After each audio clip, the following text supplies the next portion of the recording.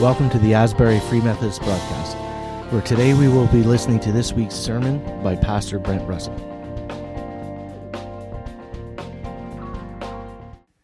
Happy New Year to you. This is the first Sunday of the new year. You come in and look around, the place feels sparse, right? No Christmas decorations. Christmas is past and we're into a new year. You know, and usually at the beginning of a new year, I like to start the year off with a message on generosity, being generous with our time, treasure, and talent. It's one of the things that we need to regularly be discipled about. It's one of those things where we need, it's one of the biggest idols in our culture. And sometimes for those cultural idols, well, they can be found buried deep within our hearts. So it's a good thing to talk about generosity from time to time, but as I was thinking about it and as I was praying about it, I felt like I was to speak on something that's only tangentially related to generosity, a scarcity mindset. I spoke about this in Asbury, 2019. But in case you haven't noticed, the world has changed a little since then. You know, we survived COVID, and things seem to be getting back to normal, right? We're getting together with people, and we are a little bit more cautious going out if we have the sniffles, but things seem to be getting back to normal, except when you go to the grocery store, right?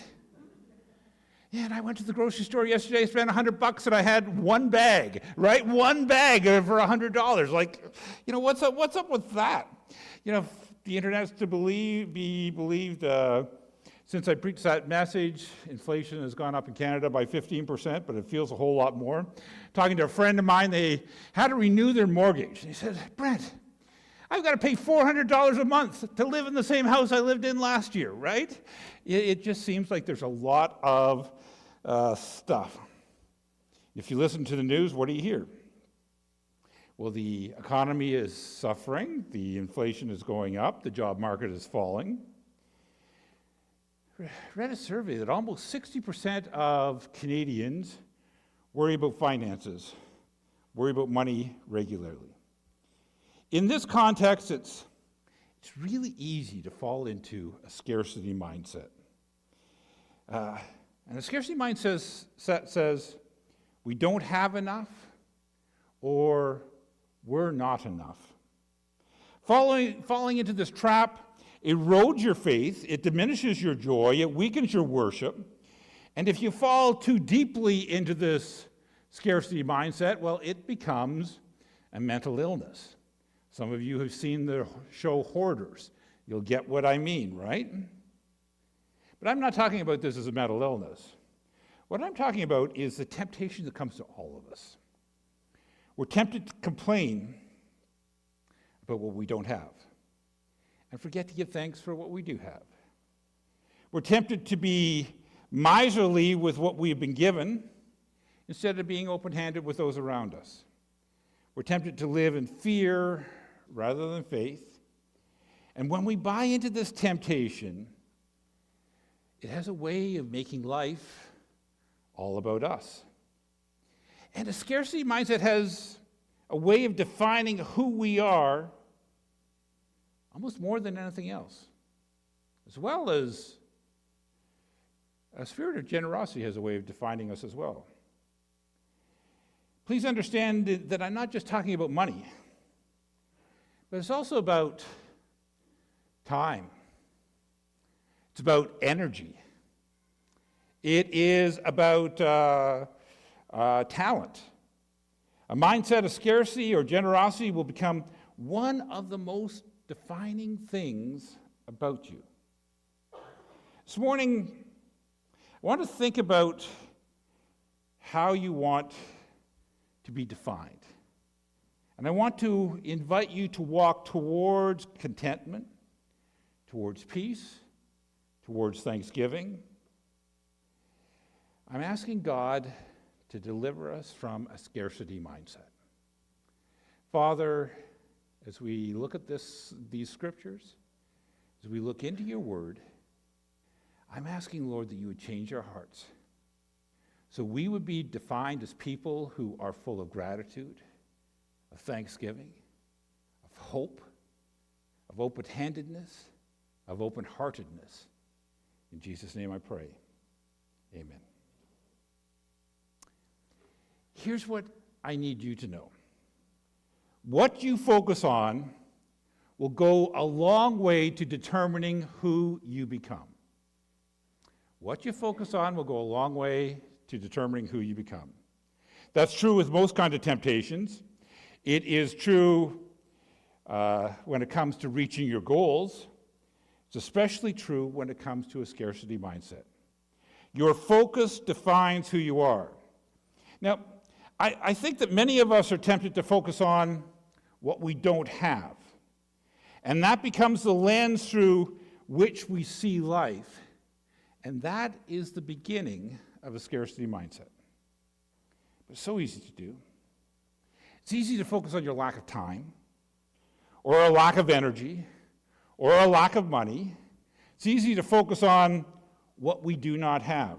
Now, please hear me. I'm not talking about ignoring reality. You have the amount of money you have. You have the amount of energy you have. You have the amount of time you have. I'm saying, don't spend your time focusing on what you don't have. I see this in relationships. Married people, we can get into the trap of focusing what our spouse isn't, what they aren't doing for us, or what they aren't showing, or what they aren't this or that. And if you get into a scarcity mindset in your marriage, you're headed for rough seas. See it with single people, focusing on a lack of a significant other. And my whole life is problematic because I'm not married. Scarcity mindset can show up in our thoughts about ourselves.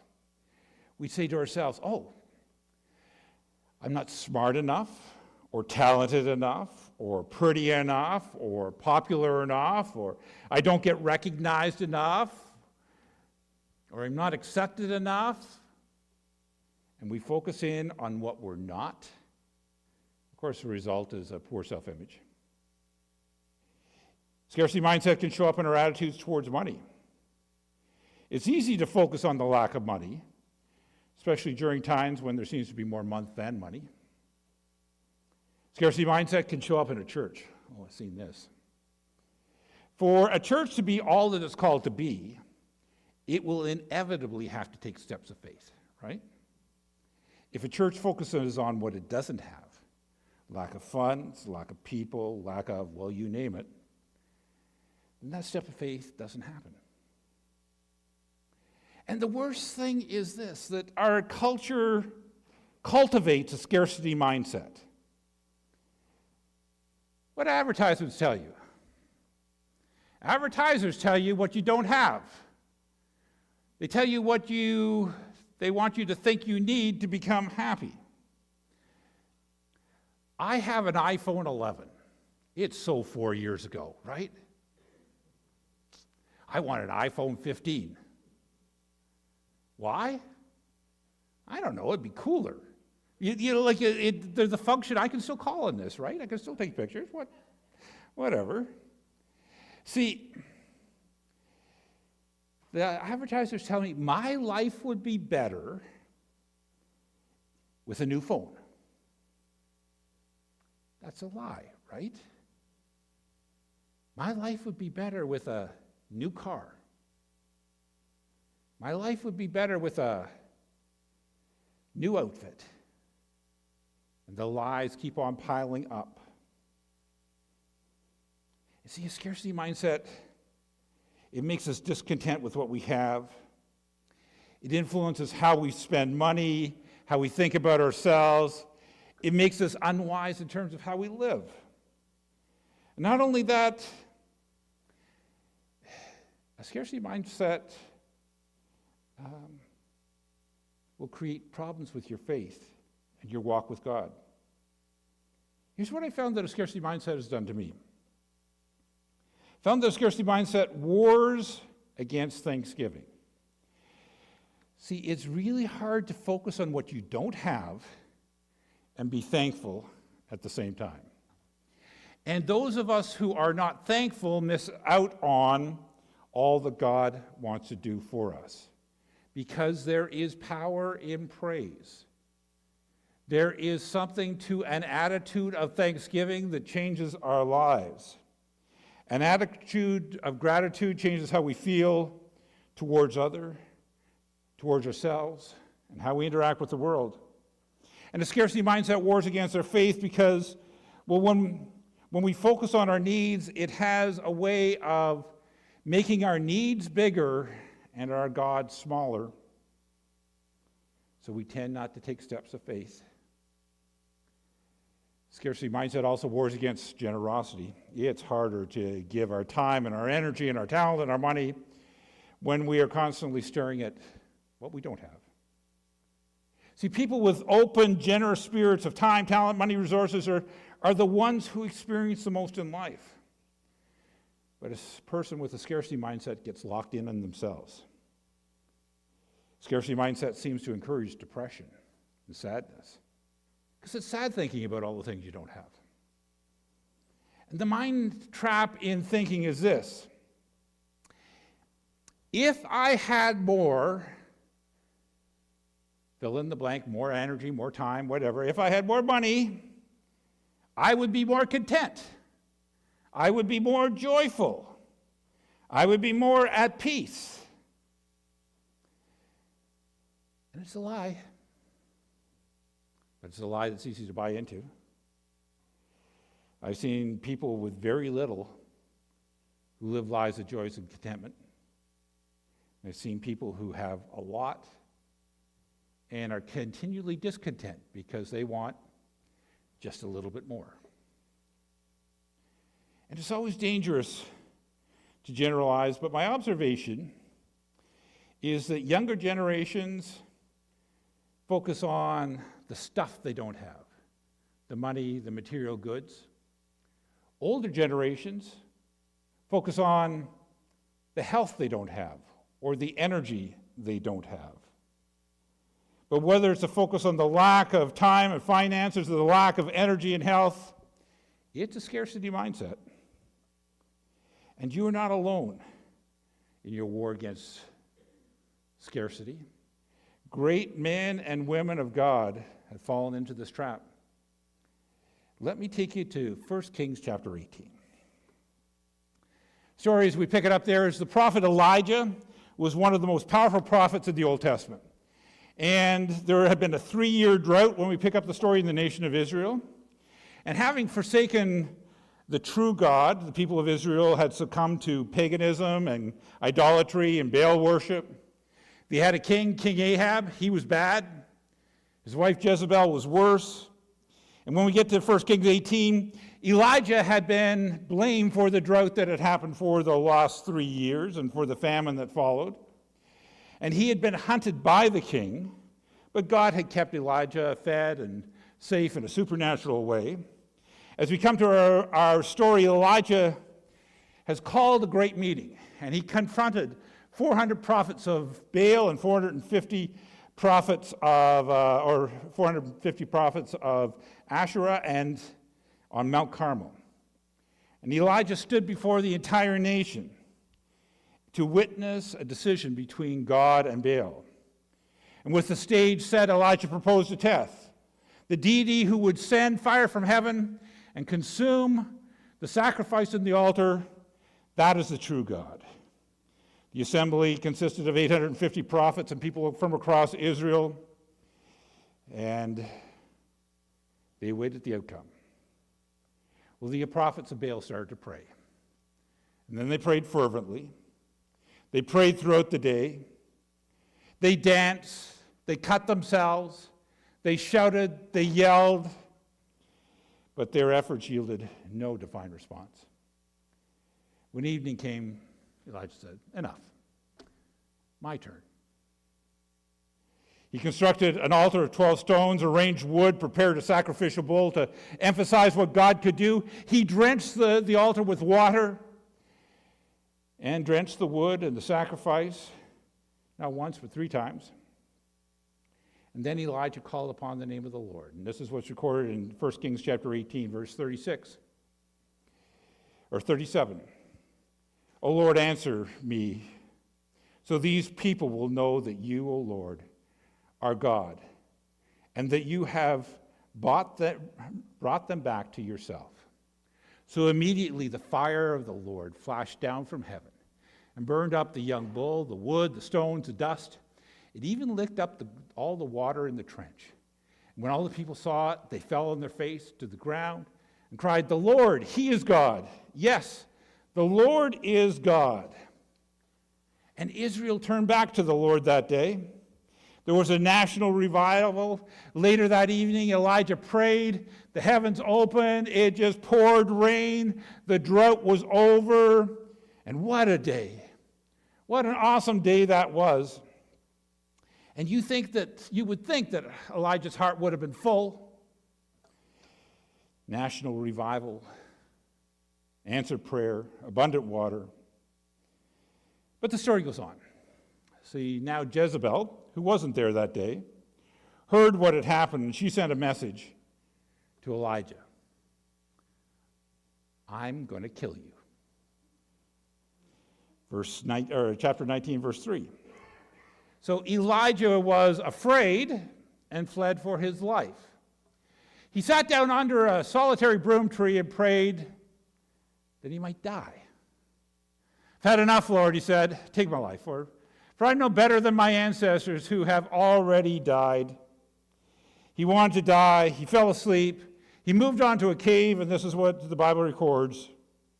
There he came to a cave where he spent the night, but the Lord said to him, "What are you doing here, Elijah?" Elijah replied, "I have zealously served the Lord God Almighty, but the people of Israel have broken their covenant with you, torn down your altars, and killed every one of your prophets. I'm the only one left, and now they're trying to kill me too. Lord, there's a scarcity of faith in the land. Lord, there's a scarcity of prophets in the land. Lord, there's a scarcity of altars in the land." The focus wasn't on what God had done. Focus wasn't on the national revival that was happening.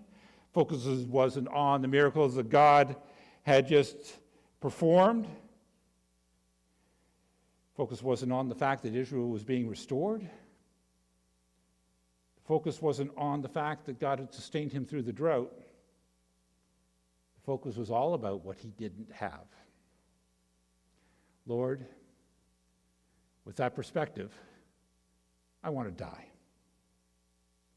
So what did God do with Elijah's scarcity mindset? Verse 11.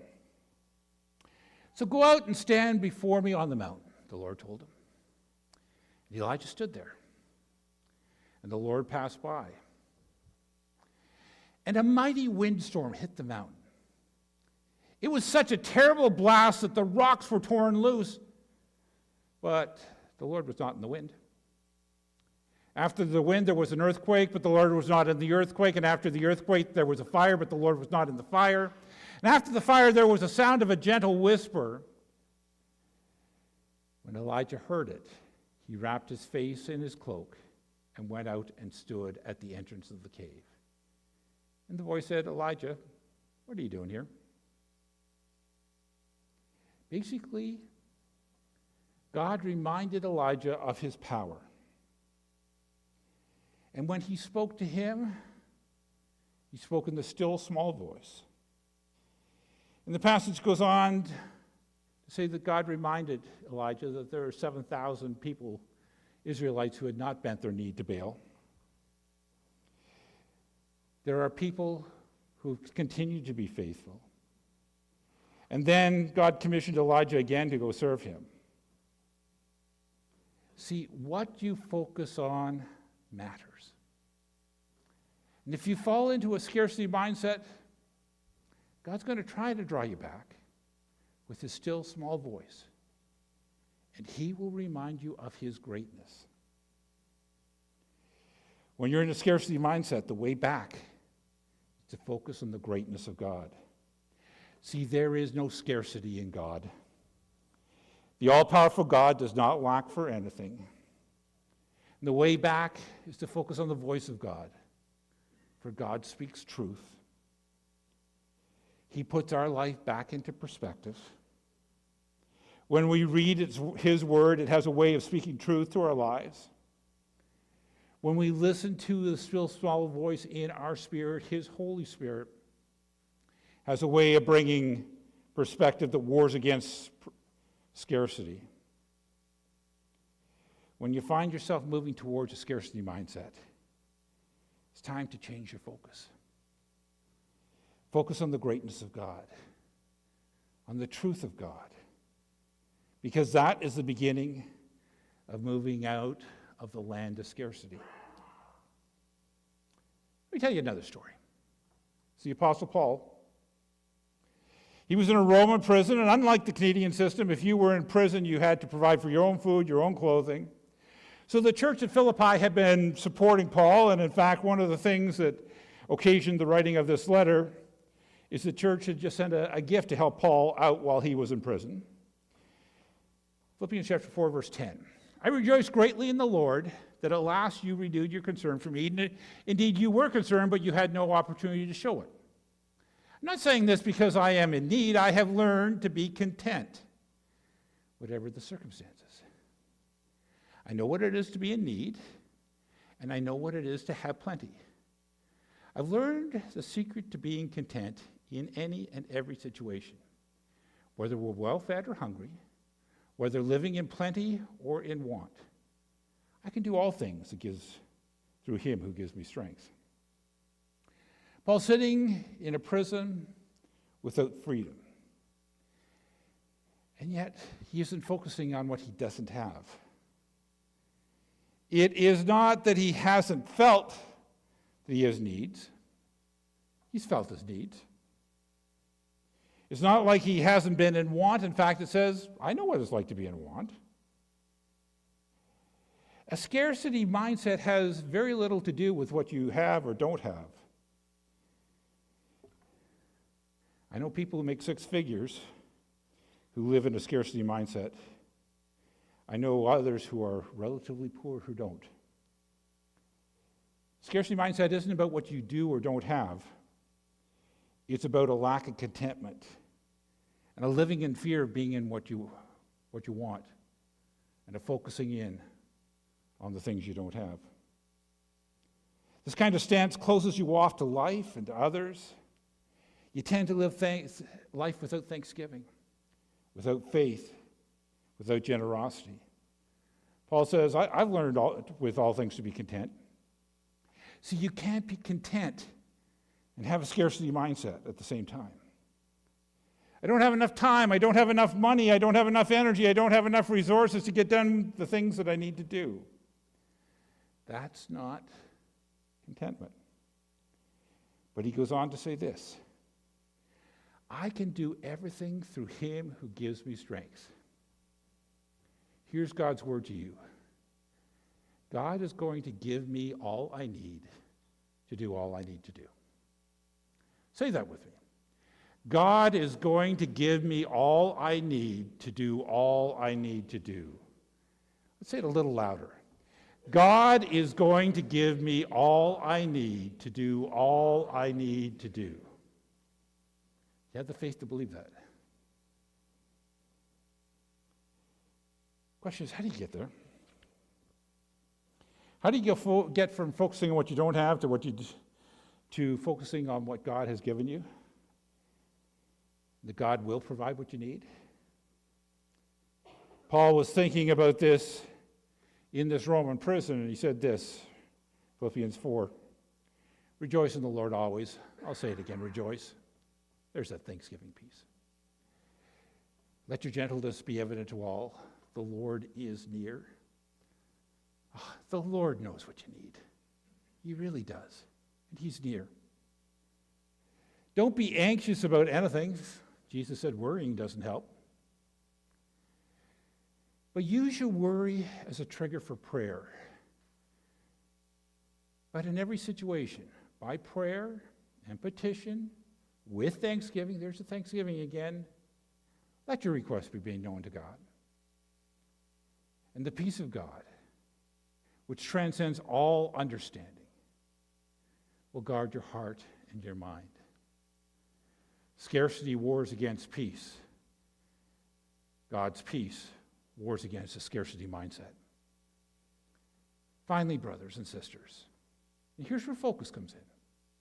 Whatever is true, whatever is noble, whatever is right, whatever is pure, whatever is lovely, whatever is admirable, if anything is praiseworthy, think about such things. What you focus on matters. We live in a time where our culture conspires to send us into a scarcity mindset. Most people don't have the disposable income they had a decade ago. A lot of our demands fill up our schedule. Life challenges has a way of zapping us of our energy. And the older you get, less energy you seem to have. All these things lead us down the road to a scarcity mindset. If you're a senior, temptation is to focus on what you can't do anymore. If you're younger, temptation is to focus on what you don't have. But this week, this year, I want to urge you to travel a different road. Road traveled by Paul, the one who learned contentment. Did you catch that? He learned contentment. Wasn't that something that was gifted to him? It was something that he had to be educated in. How was he educated in? He learned to focus on what was good. He learned gratitude. He learned thanksgiving. He learned to pray for his needs. He learned to rejoice in the Lord always. And in doing that, he learned contentment. My prayer for you is a holy contentment. A holy contentment that, well, you would indeed see God in all your surroundings. So finally, my brothers, what's your focus? Finally, my sisters, whatever is true, whatever is right, whatever is pure, whatever is lovely, whatever is admirable, whatever is excellent or praiseworthy, think about these things. And the God of peace will be with you. Let's pray.